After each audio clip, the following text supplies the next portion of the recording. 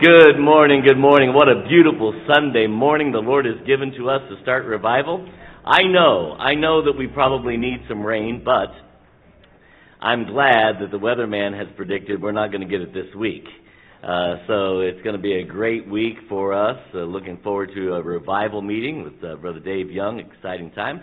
If you're visiting for the first time, please stop by the Welcome Center, and we have a gift for you and want to welcome you officially. If you're visiting online for the first time, sbtnd.org/contact. Let us know you're out there. It's always an encouragement to hear from you. Yeah, the overflow today is A to E. This is the first Sunday of June. Welcome to the first Sunday of June. Isn't it amazing how quickly things have gone? We've had some wonderful, wonderful prayer meetings for the revival. Looking forward to it. So the revival is upon us, finally. You know that things are going to start happening when the devil starts fighting. So on Tuesday evening, our interns, come on up here, interns. On Tuesday evening, our interns came into town, and we took them to the ministry house, and it's 80 degrees and climbing in there, and there was no air conditioning. That was the first battle we had to fight. So I'm going to introduce them to you. I'm going to just give you their names, and you can see their faces, and then you can get to know them a little bit. Over here we have Mr. Grant, unless you're talking to Miss Sue, it's Grant, so you can call him however you want. Then we have Caleb, and then we have Drew, and I'm going to let you get to know them this week as they're here. You guys can go on back down. Thank you. They'll be around and getting a chance to meet you. They've introduced themselves on Wednesday twice already, so this is the last introductions that they have. The rest of it is just the grunt work of getting to know them. The grunt work of getting to know them. But anyway, then on Thursday, we're over here and Melody calls and says there's a buzzer noise outside the front of the house, which means our sewer pump is no longer pumping. So we spent $5,000 of your dollars to get air conditioning to these guys because we didn't want them to lose all that weight and sweat. And then we spent $6,000 of your dollars on Thursday to be able to pump the sewer from my house to where it needs to go. And we appreciate you letting us do all of that. That's already budgeted in the fact that we've got a maintenance budget, but we don't anticipate to have those big hits. But you know the devil's fighting, right? So then on Friday, Pastor Brett says, hey, I just want to let you know Beckham's not been feeling good. We've spent all night in the emergency room. They've been on vacation with his family, and all night in the emergency room.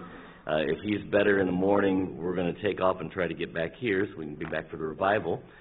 So they treated him. He's got some kind of bronchitis and maybe a lung infection of some sort. They've ruled out RSV and those kinds of things. But anyway, they said if he has to have this albuterol more than every 2 hours, you probably need to see your doctor. So on the way home, it was every hour and a half as they're driving 9 hours home. So when they got home, they called their doctor. Their doctor said, Riley, they admitted him to Riley Hospital early this morning. So they're going to keep him there today to observe him, maybe get him home tomorrow. But Pastor Brett and Miss Janelle will not be here today, so pray for Beckham. I mean, you know, the Lord is trying to do something when the devil is just fighting so hard. It's called revival. We're excited about all kinds of different things going on with revival. We've already had the split session. I don't know what the ladies was like, but man, if you missed it, guys, unfortunately it wasn't recorded, so it just was fantastic. We have audio available if you want to get that, CJD. That would be great. Then we have meals starting tomorrow night, 6 o'clock through every night through Friday, 6 o'clock to 6:45. The kitchen closes at 6:45. I need to talk to you a little bit about the meals and get myself out of the way for this one time today or this week. First of all, we can't fit all of you in that fellowship hall at the same time. So, you know, kind of when you come in, you eat. If you want to fellowship after you eat, then we would ask you to step out of the fellowship hall and do your fellowshipping someplace else so that the next people can have an actual seat to sit down and eat. That would just be helpful. We would appreciate it.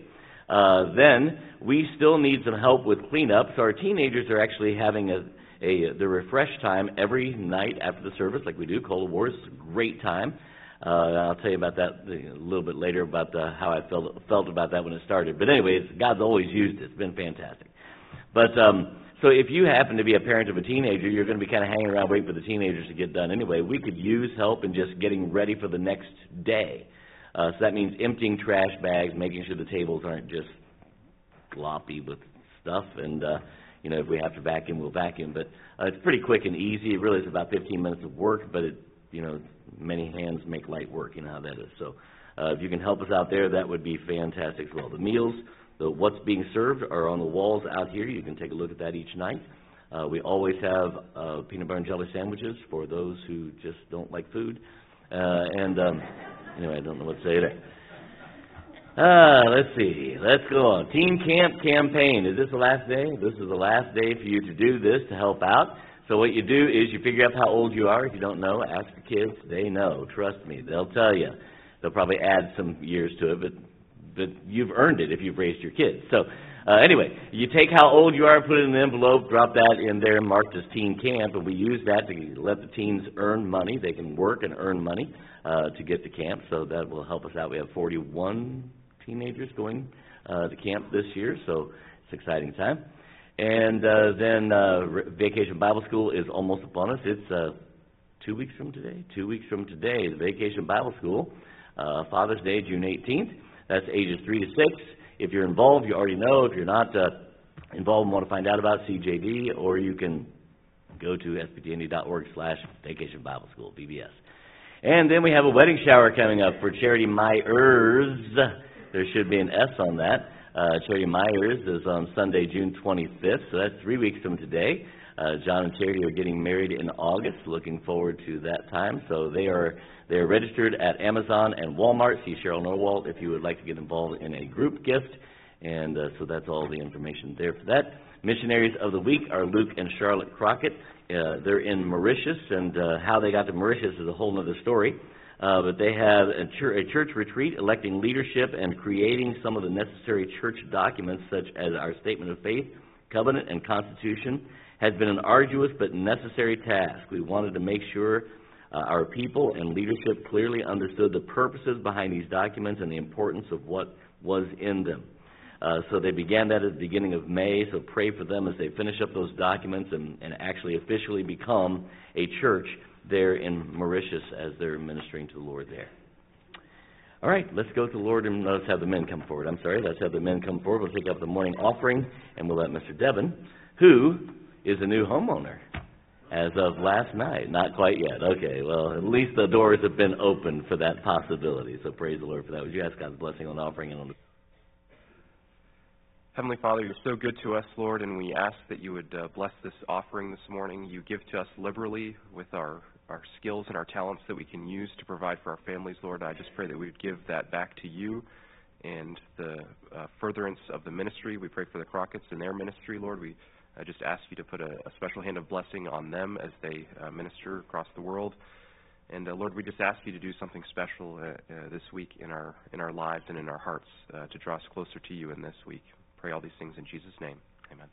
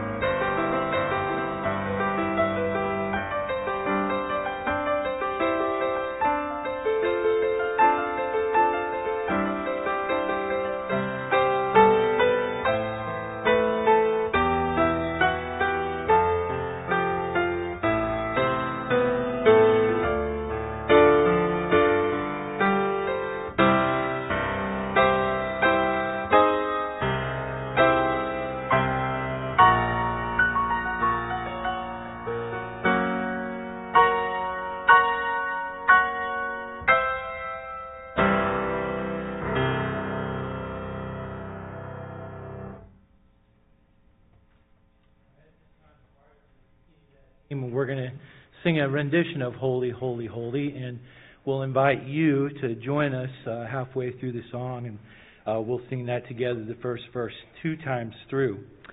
Revelation chapter 4, verse 5 says, "And out of the throne proceeded lightnings and thunderings and voices. And there were 7 lamps of fire burning before the throne, which are the 7 spirits of God.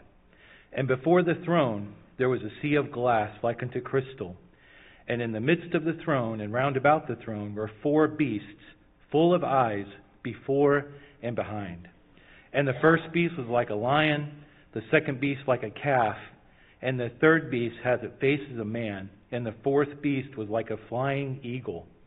And the 4 beasts had each of them 6 wings about him, and they were full of eyes within, and they rest not day and night, saying, Holy, holy, holy, Lord God Almighty, which was and is to come."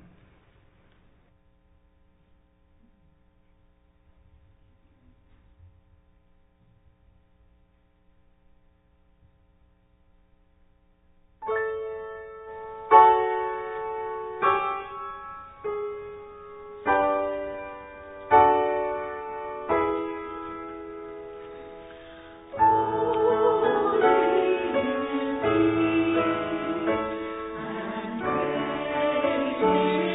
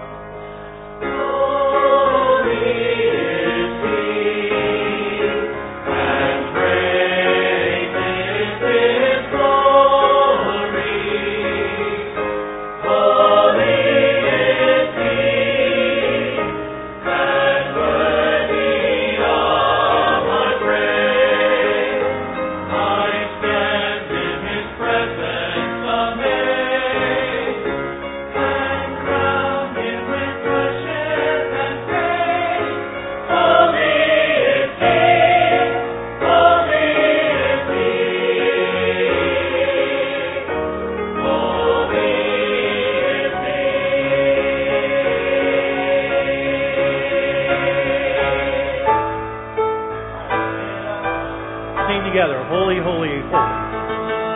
Holy, holy, holy, Lord God Almighty.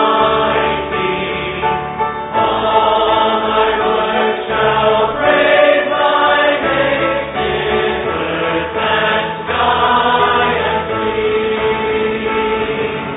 Holy, holy, holy, merciful and mighty, God in three persons, blessed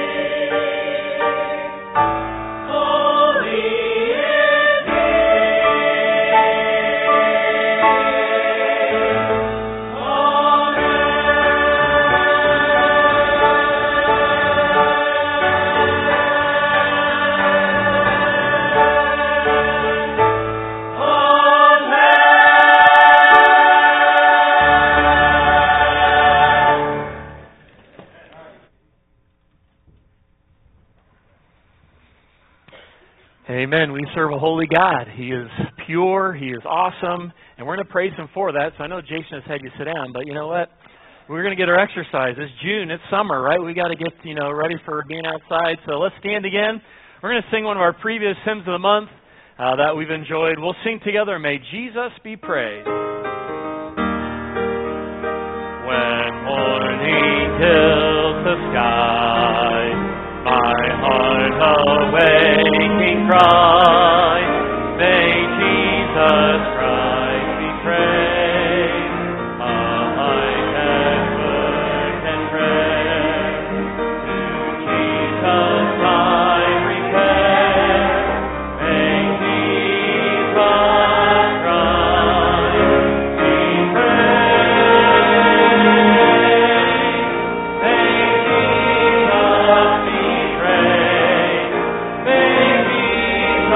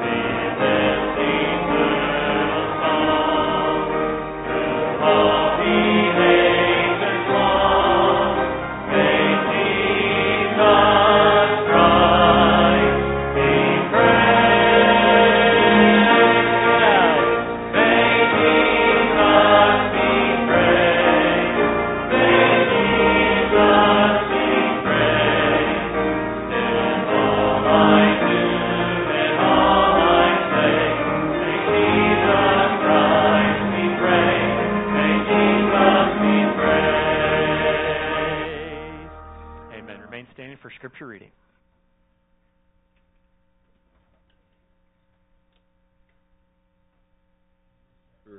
13, verses 17 through 25. Obey them that have the rule over you, and submit yourselves, for they watch for your souls, as they that must give account, that they may do it with joy, and not with grief, for that is unprofitable to you. Pray for us, for we trust that we have a good conscience in all things, willing to live honestly. But I beseech you the rather to do this, that I may be restored to you the sooner. Now the God of peace, that brought again from the dead our Lord Jesus, that great shepherd of the sheep, through the blood of the everlasting covenant, make you perfect in every good work to do his will, working in you that which is well-pleasing in his sight, through Jesus Christ, to whom be glory forever and ever. Amen. And I beseech you, brethren, suffer the word of exhortation, for I have written a letter unto you in few words. Know ye that our brother Timothy is set at liberty, with whom, if he come shortly, I will see you. Salute all them that have the rule over you, and all the saints. They of Italy salute you. Grace be with you all. Amen. May your hearts be sanctified by God's word this morning. You may be seated. Thank you, John. We're going to continue to keep praising our great God and Savior. We'll sing together, praise Him, Jesus, our blessed Redeemer.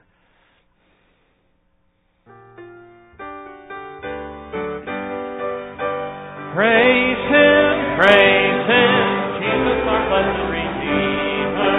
Sing on earth His wonderful love proclaim.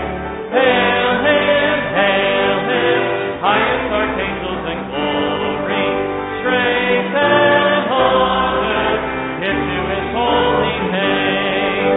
Like a shepherd, Jesus will guard His children. In His arms He carries them all day long. Praise Him, tell of His excellent greatness. Praise Him,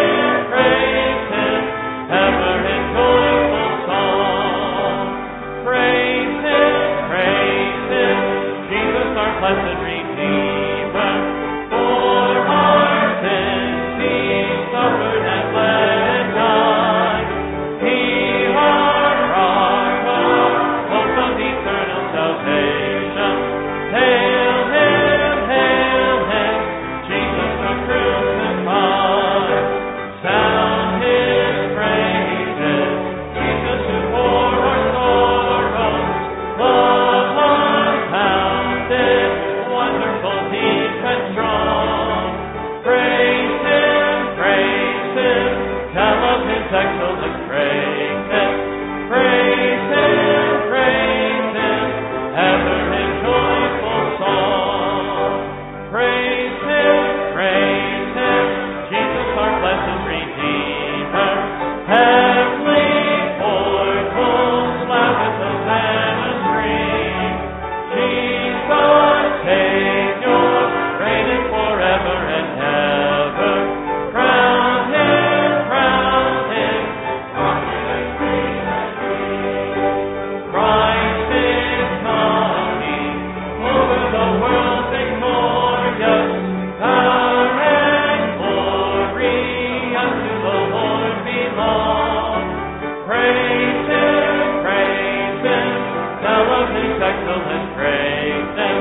Praise Him, ever in joyful song. Amen. Next song we'll sing this morning, I Will Praise Him. When I saw the cleansing fountain, open wide for all my sin, I obeyed the Spirit's moving, when He said, "Wilt thou be clean?" I will praise Him, I will praise Him, praise the Lamb of sinners slain. Give Him glory, all ye people,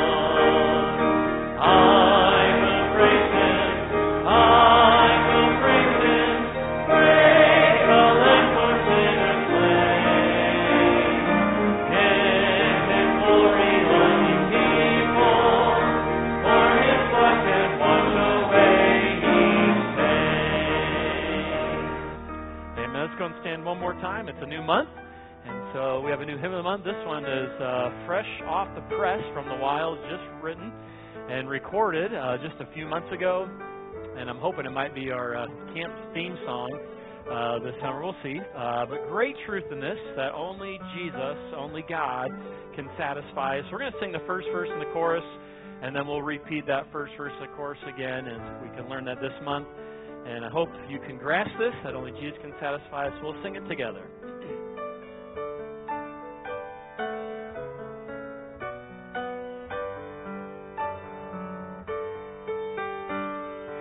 Anxious thoughts leave despair, break my hope and set a snare.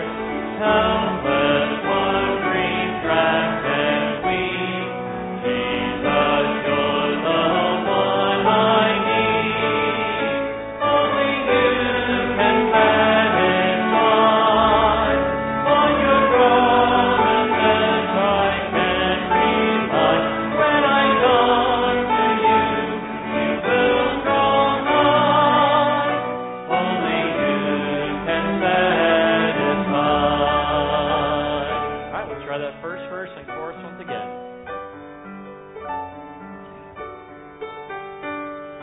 Anxious thoughts and deep despair, break my hope and set a snare. Countless wandering track and weak, Jesus, you're the one I need. Only you can satisfy. On your promises I can rely. When I come to you, you will draw nigh. Only you can satisfy. Amen. Great singing. You may be seated. About learning that new song. I'm going to go ahead and introduce our speaker before Pastor Andrew comes for the special. But you already know Evangelist Dave Young. He's been with us several times over, and 4th of July has become a favorite time for us with you. I don't know if it's going to happen again this year, but if he's passing through, he stops by, and we've always enjoyed that. So looking forward to the week, I'm asking us and asking God to prepare our hearts. We've been asking God to prepare our hearts, do something. I was saying to the men this morning, if everyone that's here in this room and in the overflow would just take one step of Christian growth, corporately, that translates into huge. I mean, that's an amazing thought, that one step of Christian growth could impact our families, our church, our schools, our society. Just one step. Let's just ask God to do something. Brother Dave's going to come and preach to us after Andrew sings. Brother Dave, you come right on up.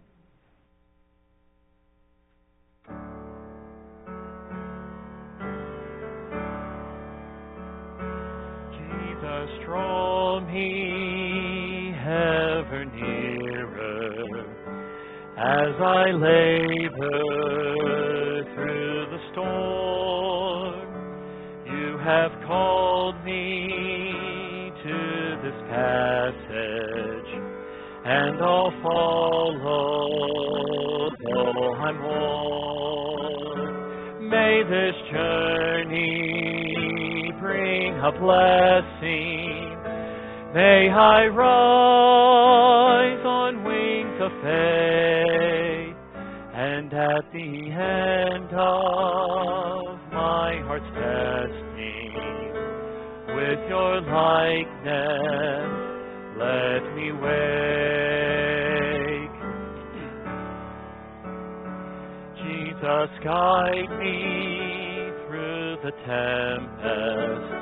Keep my spirit stayed and sure. When the midnight meets the morning, let me love you even more. May this journey bring a blessing. May I rise on wings of faith, and at the end of my heart's testing, with your likeness let me wake. let the treasures of this trial from within me as I go, and at the end of this long passage, let me leave them at your throne. May this journey bring a blessing. May I rise on wings of faith, and at the end of my heart's testing, with your likeness let me wake. And at the end of my heart's testing, with your likeness let me wake.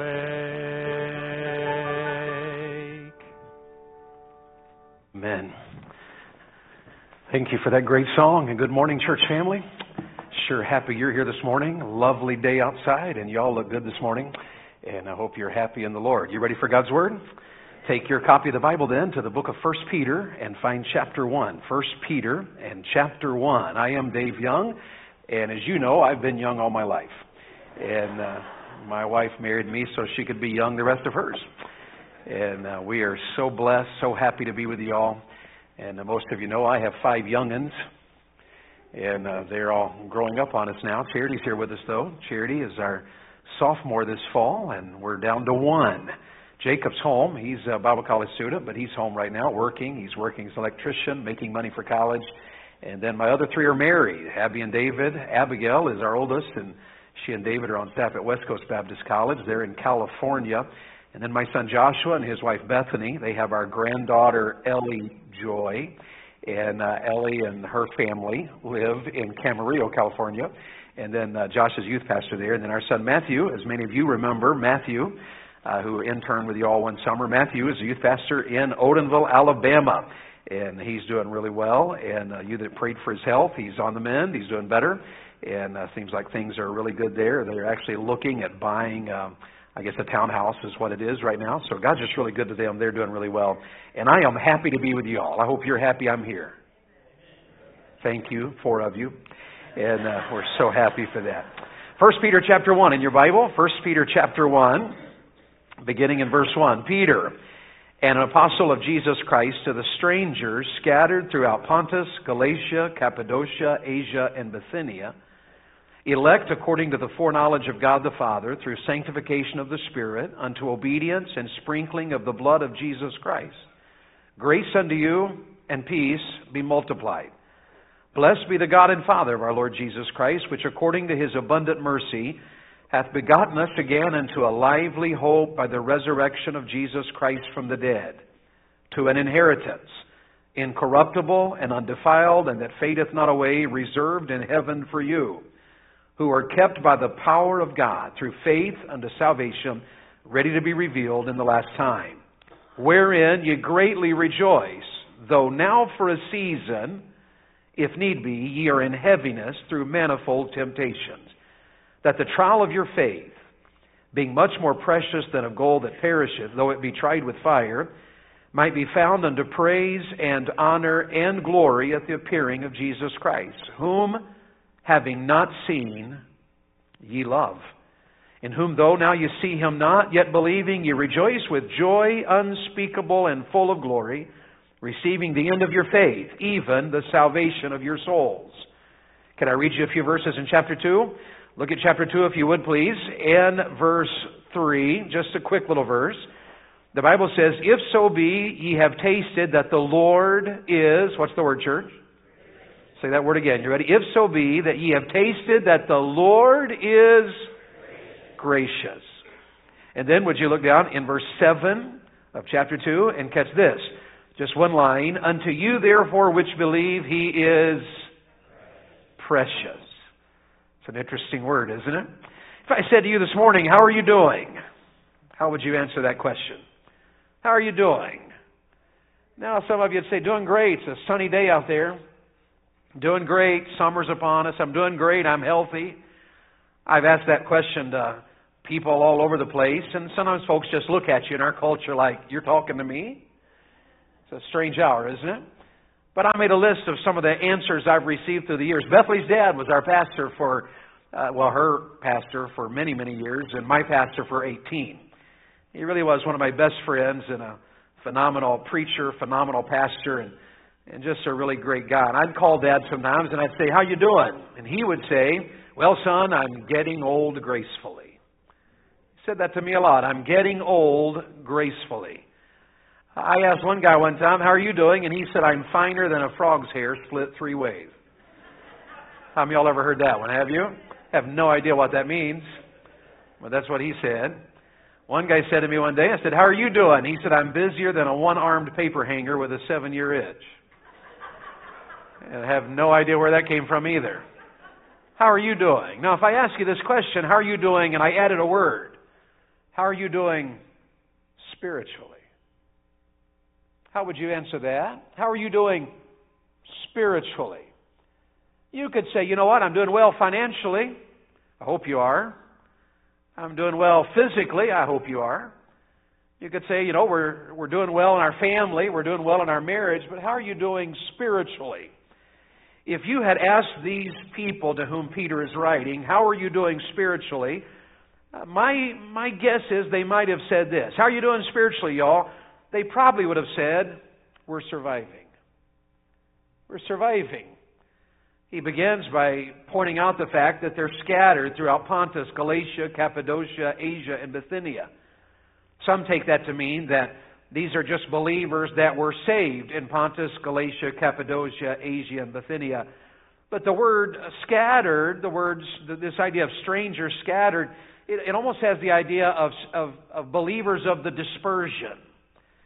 And most Bible commentators believe that these are people that have had to flee where they lived because of the trials and difficulties and challenges of being a believer in that generation. In other words, you could say it like this. These people are going through a tough time.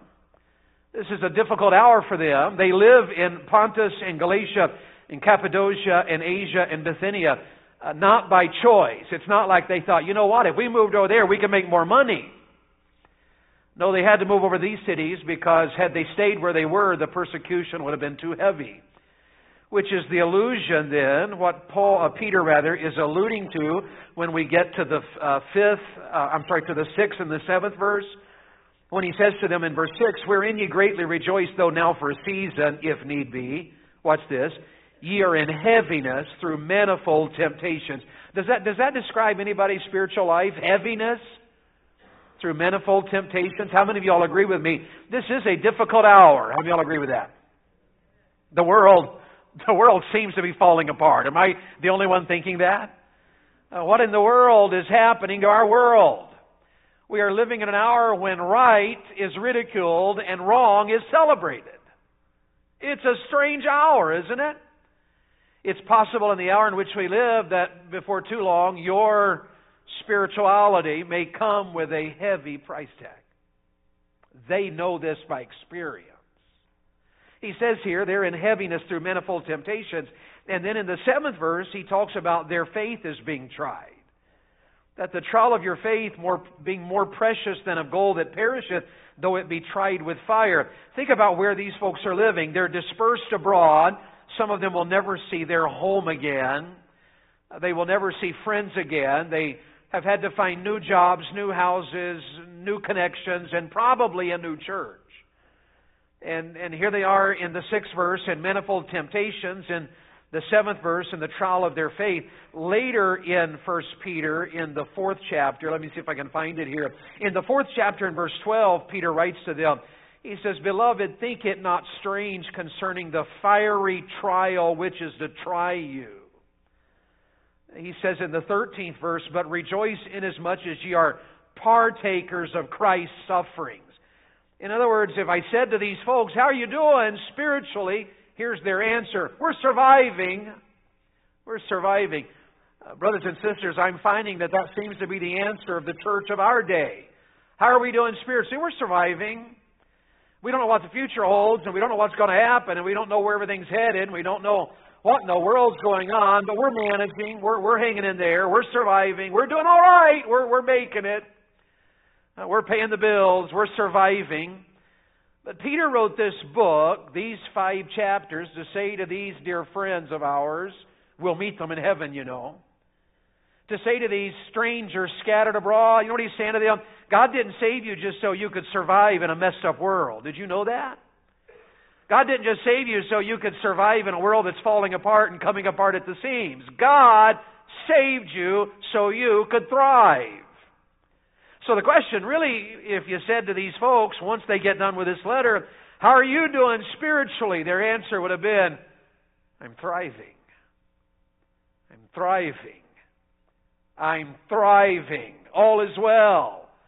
If God be for us, who can be against us? We don't know what the future holds, and we know there's some problems, and we're going through some darkness. And the world is upside down, and right is called wrong, and wrong is celebrated as right. And this is a really messed up world, but we are thriving. Did you, brothers and sisters, know that God's plan for your life is that you thrive exactly in a world like the one you're living in? Did you know that's God's plan for you? That you thrive. You teenagers, God doesn't want you to survive being a teenager. He wants you to thrive. You singles, God doesn't want you just to survive. He wants you to thrive. Mom and Dad, God doesn't want us just to survive. He wants us to thrive. And that's the message of 1 Peter. Lord willing, I'm going to preach to you every day from the book of 1 Peter this coming week. And our outline is going to look like this. We're going to talk today about knowing. How do you thrive in a world like ours? Well, we have to know. There's things we have to know. We're going to learn this week that we have to grow. If we're going to thrive, we have to grow. We're going to learn this week that if we're going to thrive, we have to sow. If we're going to thrive, we have to glow. And if we're going to thrive, we have to follow. So let's start today with we have to know. How many of you all want to thrive? Anybody here with me on that?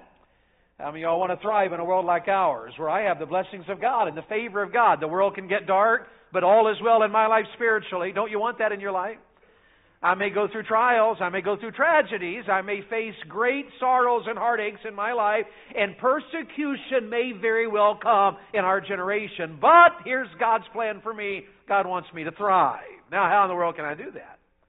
Well, here's how you do that. You got to know, first of all, who God is.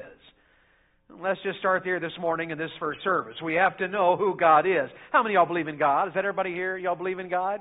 It's reasonable, isn't it? It's reasonable. The world you live in says that all this is an accident. You teens are aware of that, aren't you? The world is an accident. It's what the world tells us, or the generation we live in will tell you the world's an accident. All this is just a evolutionary process. It came into being by accident, and it's just happening as we move along, and who knows where we're headed. And someday we'll die and it'll all be over. But you and I know better than that, don't we? There is a God in heaven. How many of y'all know that?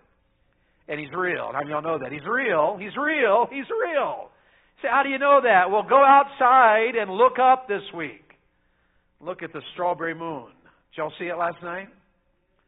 Did y'all see the strawberry moon? You know this is a strawberry moon. How many of y'all didn't know that? See, now you learned something. Aren't you glad you came to church? Don't ask me why, because I don't know. I just know it's called the strawberry moon. But I went out last night to walk my dog, and then I said to my family, you got to come out and look at this. Maybe here's why.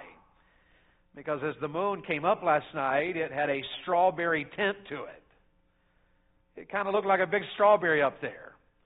I don't know why they called it the strawberry moon. There's reasons. You could Google it and probably get an answer. You know, if you find it on the internet, it's, you know, obviously going to be right.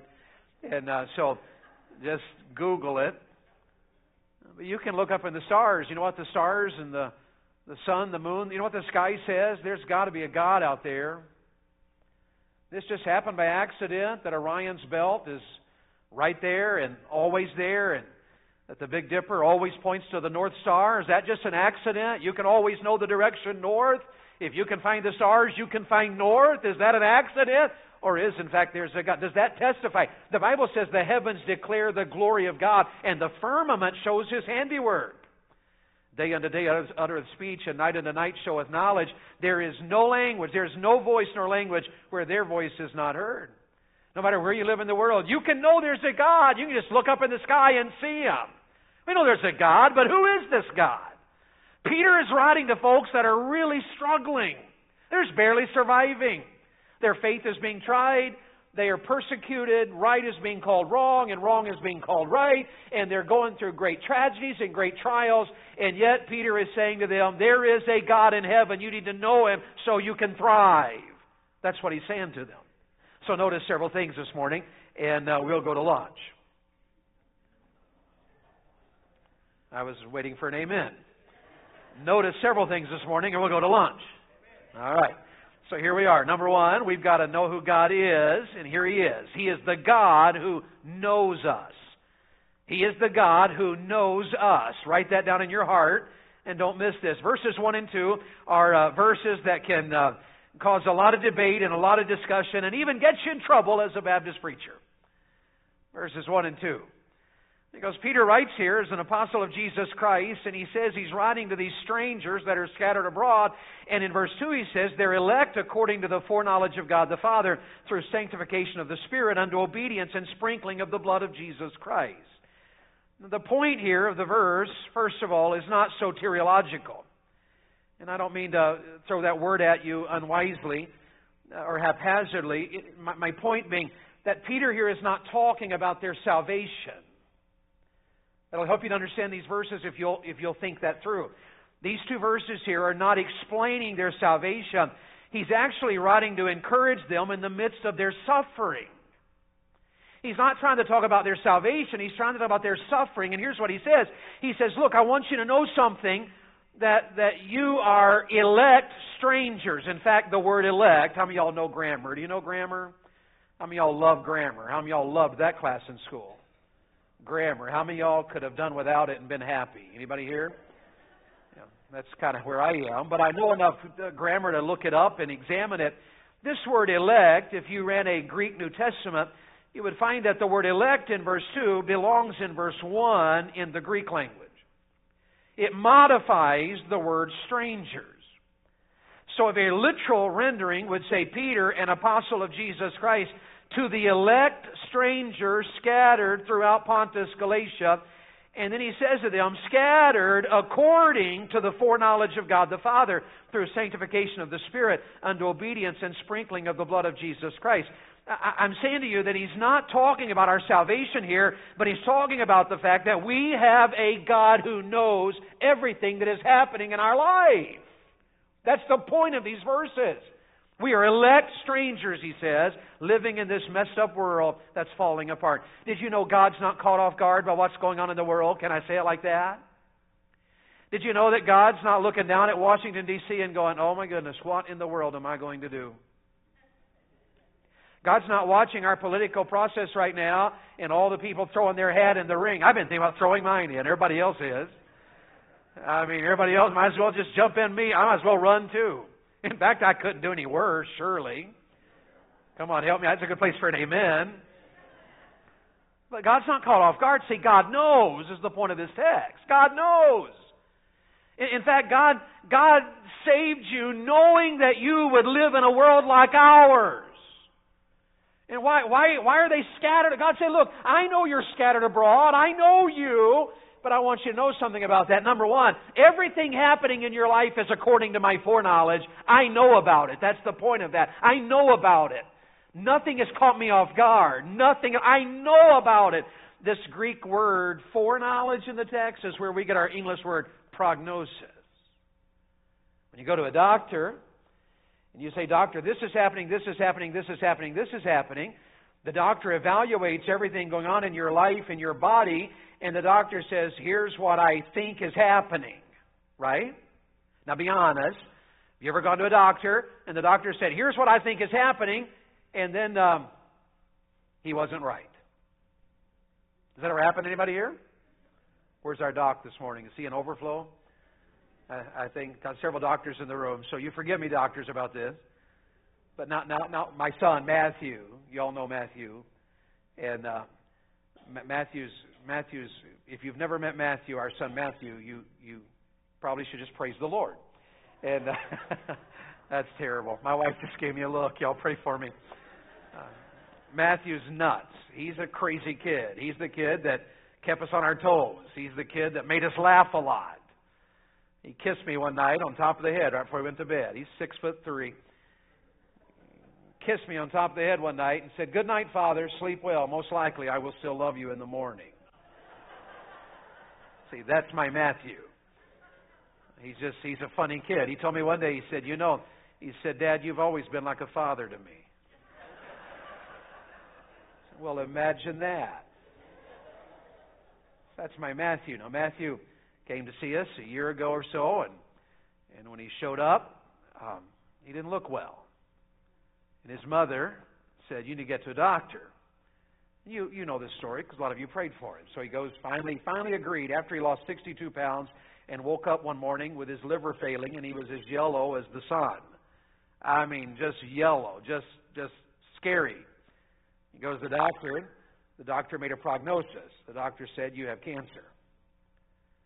And then he went through testing for 3 or 4 months. Prognosis said, "You have cancer," but there was no cancer. Never found any.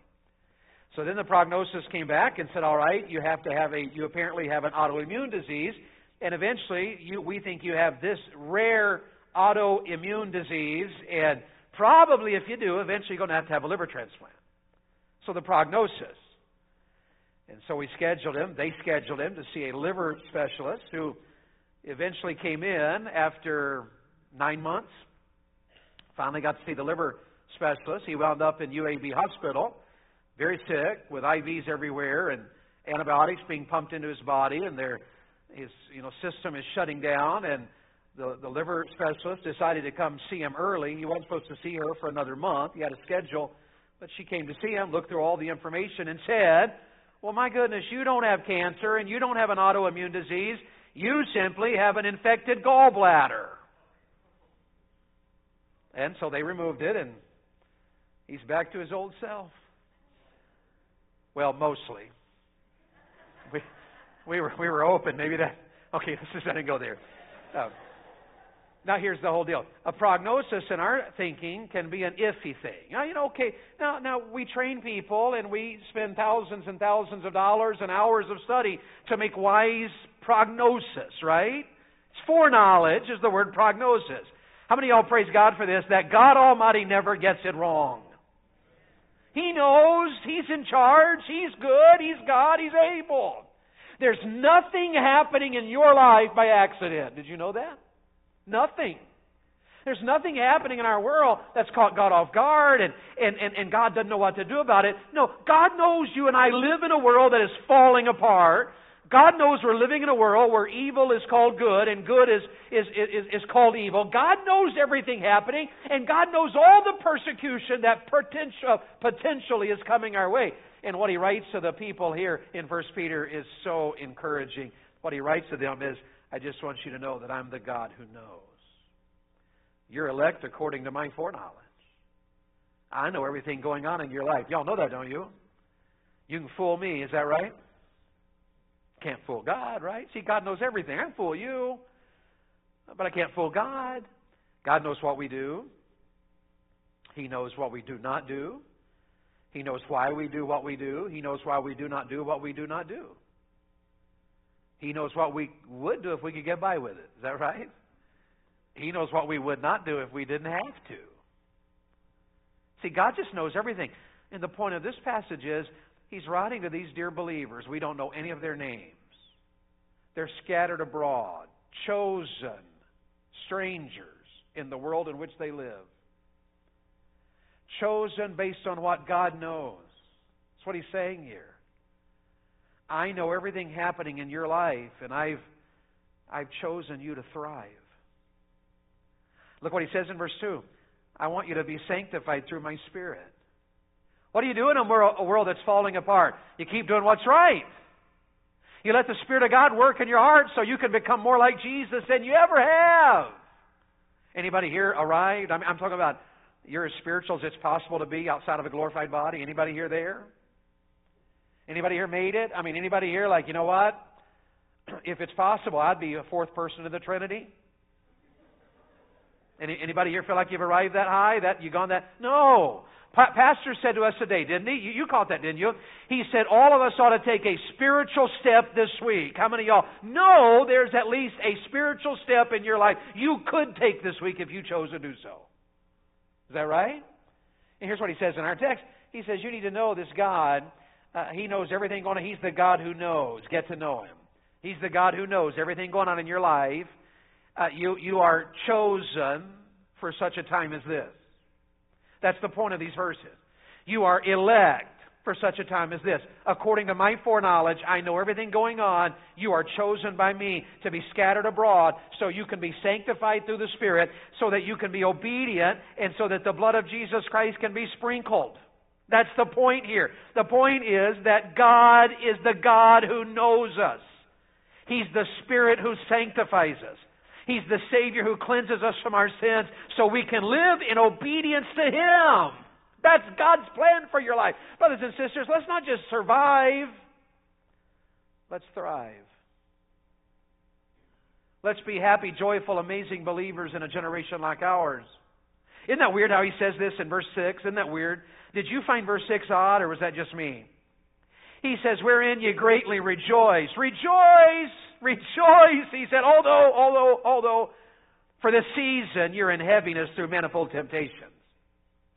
I'm sorry, those two things don't seem to go together. Am I the only one thinking that? Hey, be happy about this. Just get all happy. Rejoice. You know why? Because you're going through some real heaviness through manifold temptations. Am I the only one that thinks that's a little weird? Come on, am I the only one? If y'all don't help me out, we're going to be here through lunch. Am I the only one? No, this makes sense, doesn't it? What in the world is he trying to say? He's trying to say to us here, brothers and sisters, that there is a God in heaven that knows everything happening in our lives. Why would we not thrive in a world like this? God chose us to live in this world at this time for this purpose. Why? So we could be sanctified. So we could be obedient to Him. We've been sprinkled by the blood of Jesus so we can obey God. He's going to tell us later here as we study this book together what's going on in this world like ours. God saved you and put you here so you could give an answer to every person that asks a hope, ask a reason for the hope that is in you. God has a plan. He knows.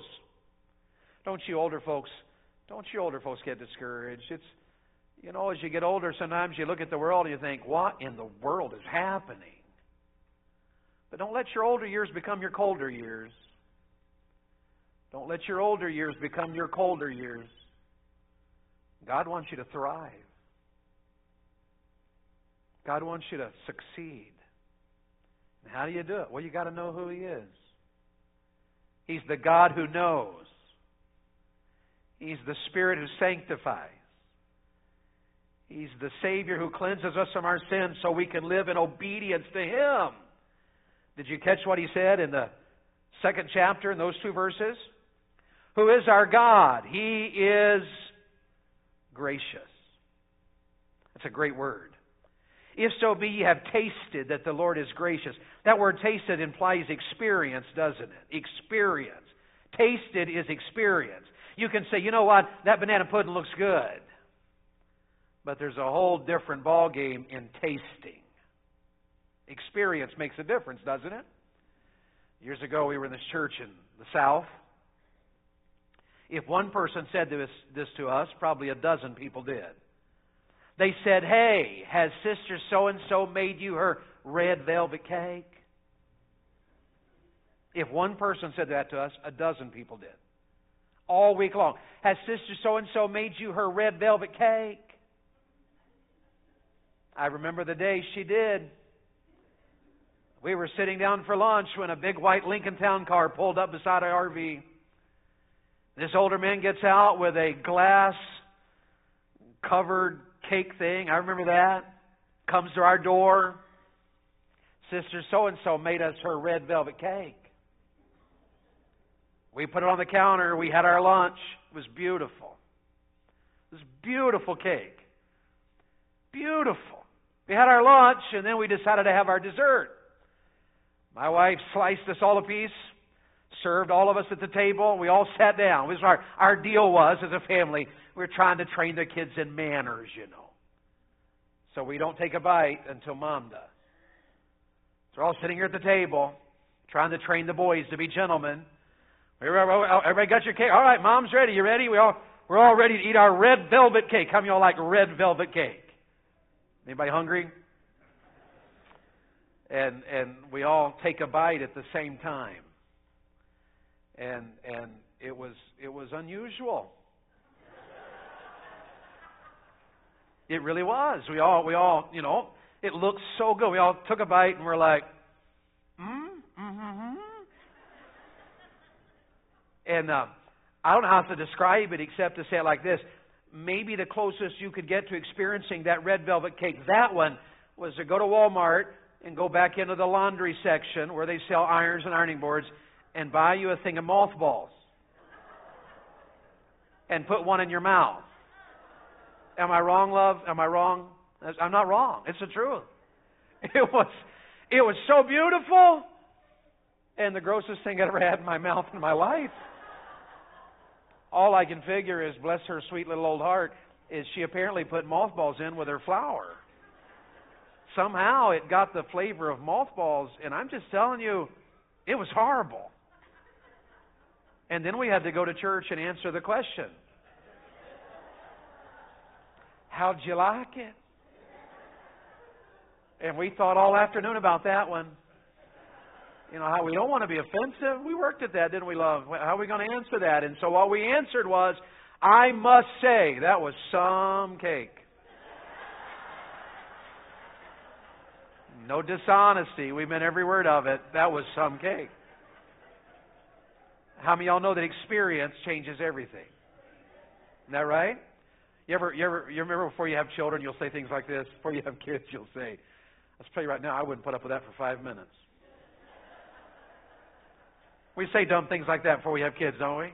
I wouldn't put up with that for 5 minutes. That's my kid. I wouldn't put up with that for 5 minutes. And then you get married and have kids and find out, you're right. You won't put up with it for 5 minutes. You'll put up with it for 19 years. Is that right or wrong? See, because experience changes the whole ballgame. Can I ask you a question? Have you ever experienced that the Lord is gracious? This is the God He wants you to know in a world like ours. This word gracious is the same word you find when Jesus said these words. Come unto me, all ye that labor and are heavy laden, and I will give you rest. Take my yoke upon you and learn of me, for my yoke is easy. It's the same word translated gracious in chapter 2 and verse 3. When Jesus tells the story, remember He talks about wineskins, and He says the old is better.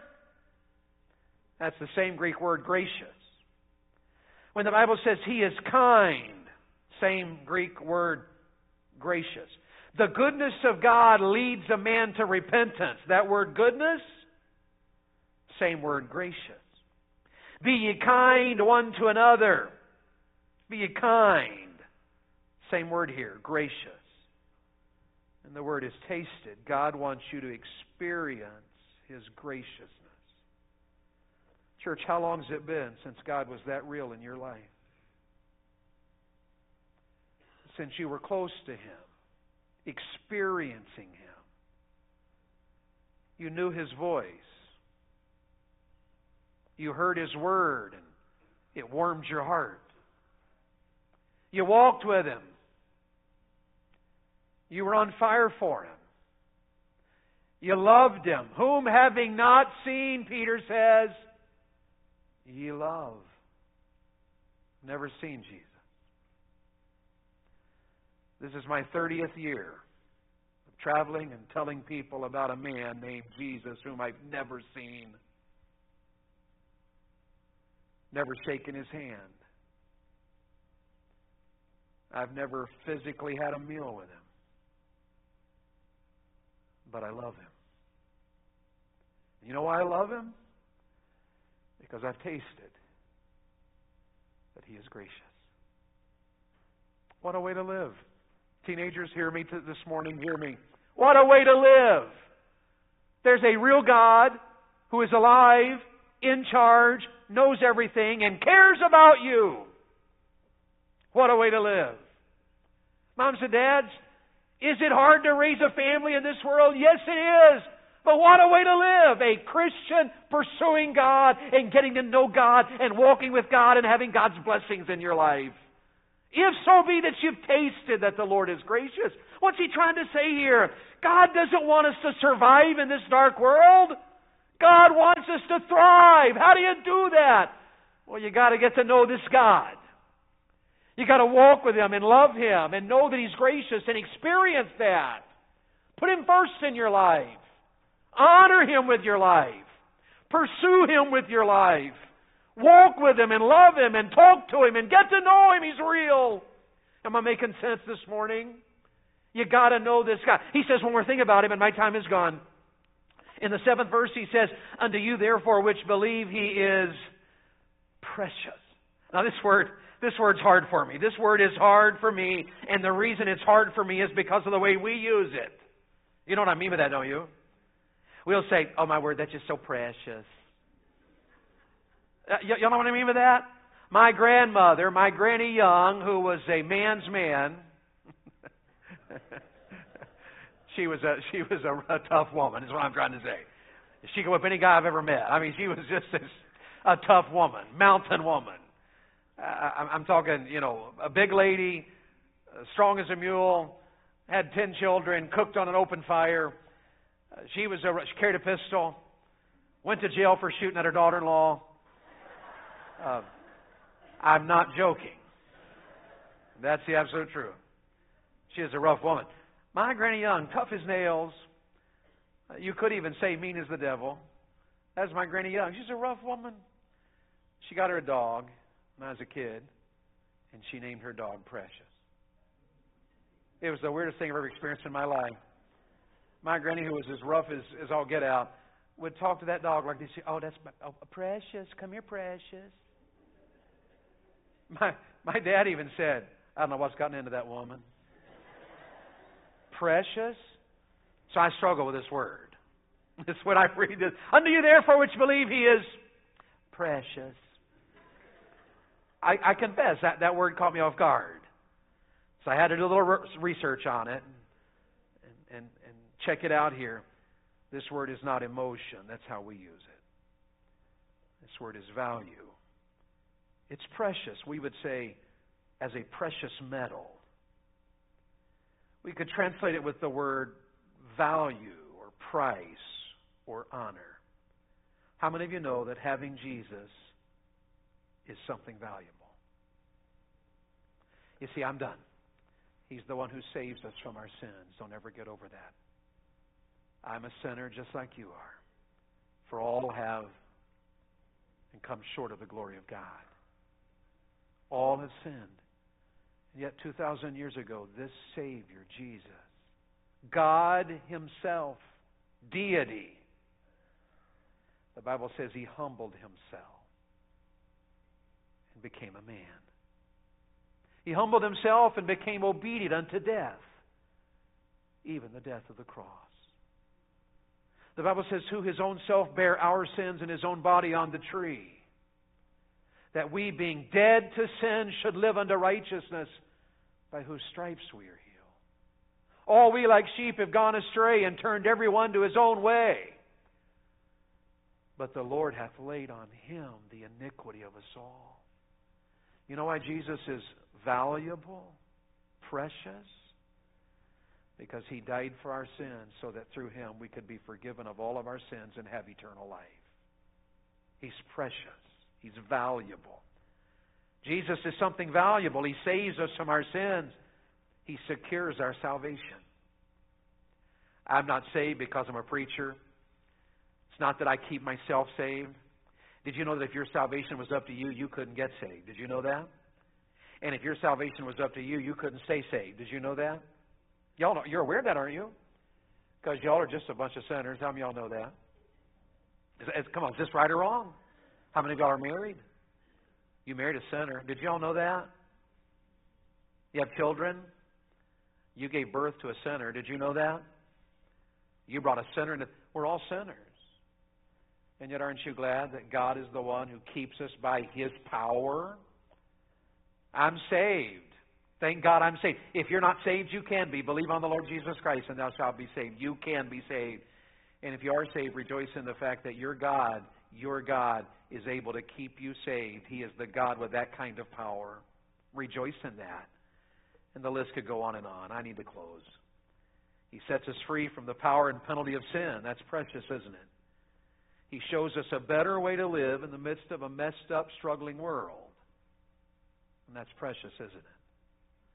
So I've come to this first service of our revival to say to you all this morning, this is a week for us to thrive. This is a week for us to say, okay, God, I'm looking at your word. I'm going to your word this week. I'm going to take a spiritual step this week. I'm going to grow in you this week. I'm going to look to your word this week. I'm going to let you work in my heart this week because I don't want to just survive in a crazy, messed up world like ours. I want to thrive. That's God's plan. And some of you this morning ought to take the time to pray in an invitation, because for some of you in this very room, it really has been a long time since you have thrived spiritually. You're surviving, but God doesn't want you to stay there. Some of you teens, some of you young adults are surviving, but God wants you to thrive.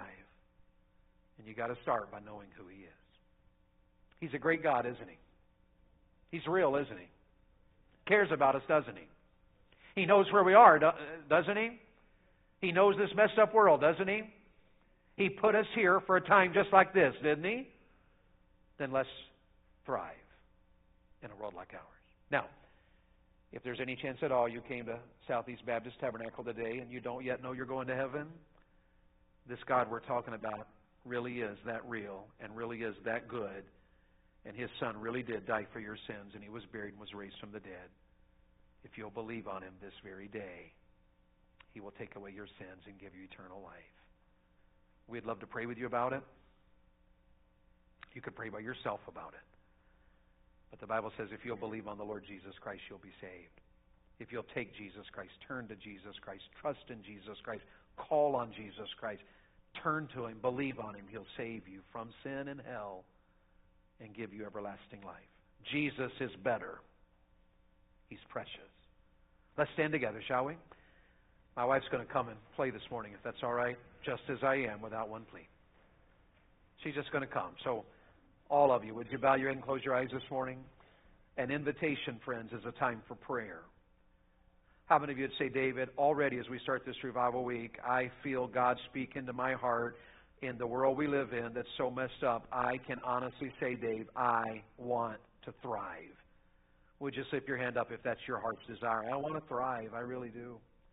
And I'd raise my hand with you. God bless you. Is there anybody here now who would say, Dave, I already know the spiritual step that God is wanting me to take this week. I already know the spiritual step God is wanting me to take this week. So I want you to pray with me about it. I already know what it is. Let me see your hand this morning. I already know the spiritual step I ought to take. God bless so many of you. And get right at it. How many of you would say, Dave, I don't yet know the spiritual step God wants me to take, but I am willing, and when God shows me, I'm going to take it. Let me see your hands. Can I see those? And God bless each of you. One final question. Is there anybody standing who would say, hey, Dave, I'm going to tell you flat out, I don't know for sure that I'm going to heaven. Got a lot of questions in my heart, a lot of things I don't understand. But I know down in my heart that there's a God. I know that. And I would like to know Him and be right with Him and follow Him. I need to be saved. I may not be able to define that word, Dave, but I need that in my life, and I want that. I want to know I'm going to heaven, that I'm right with God, that I know God, and that He's real to me. Pray with me about it. Can I see your hand? I just point it out and pray for you. That's all. I won't call your name. I want to know that I'm saved. Anybody at all? All right, then, church family, I want you to pray while she plays, would you? An invitation is a time for prayer. So Bethany's going to hit the first note. You pray at your seat. You can kneel and pray if you want. But this is a time for prayer. So everybody here say, God, help me this week to thrive.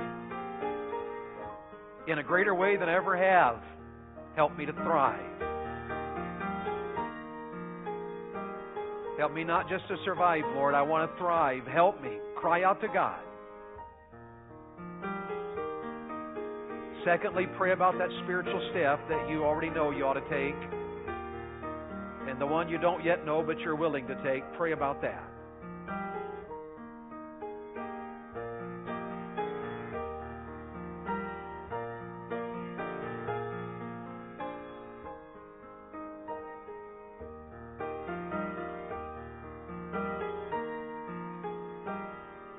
And now listen, if you came to church burdened, something heavy in your heart, take a verse here to pray about that.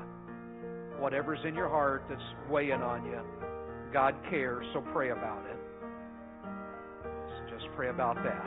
So one more thing to pray about. Any burdens, concerns, and heaviness in your heart, pray about it.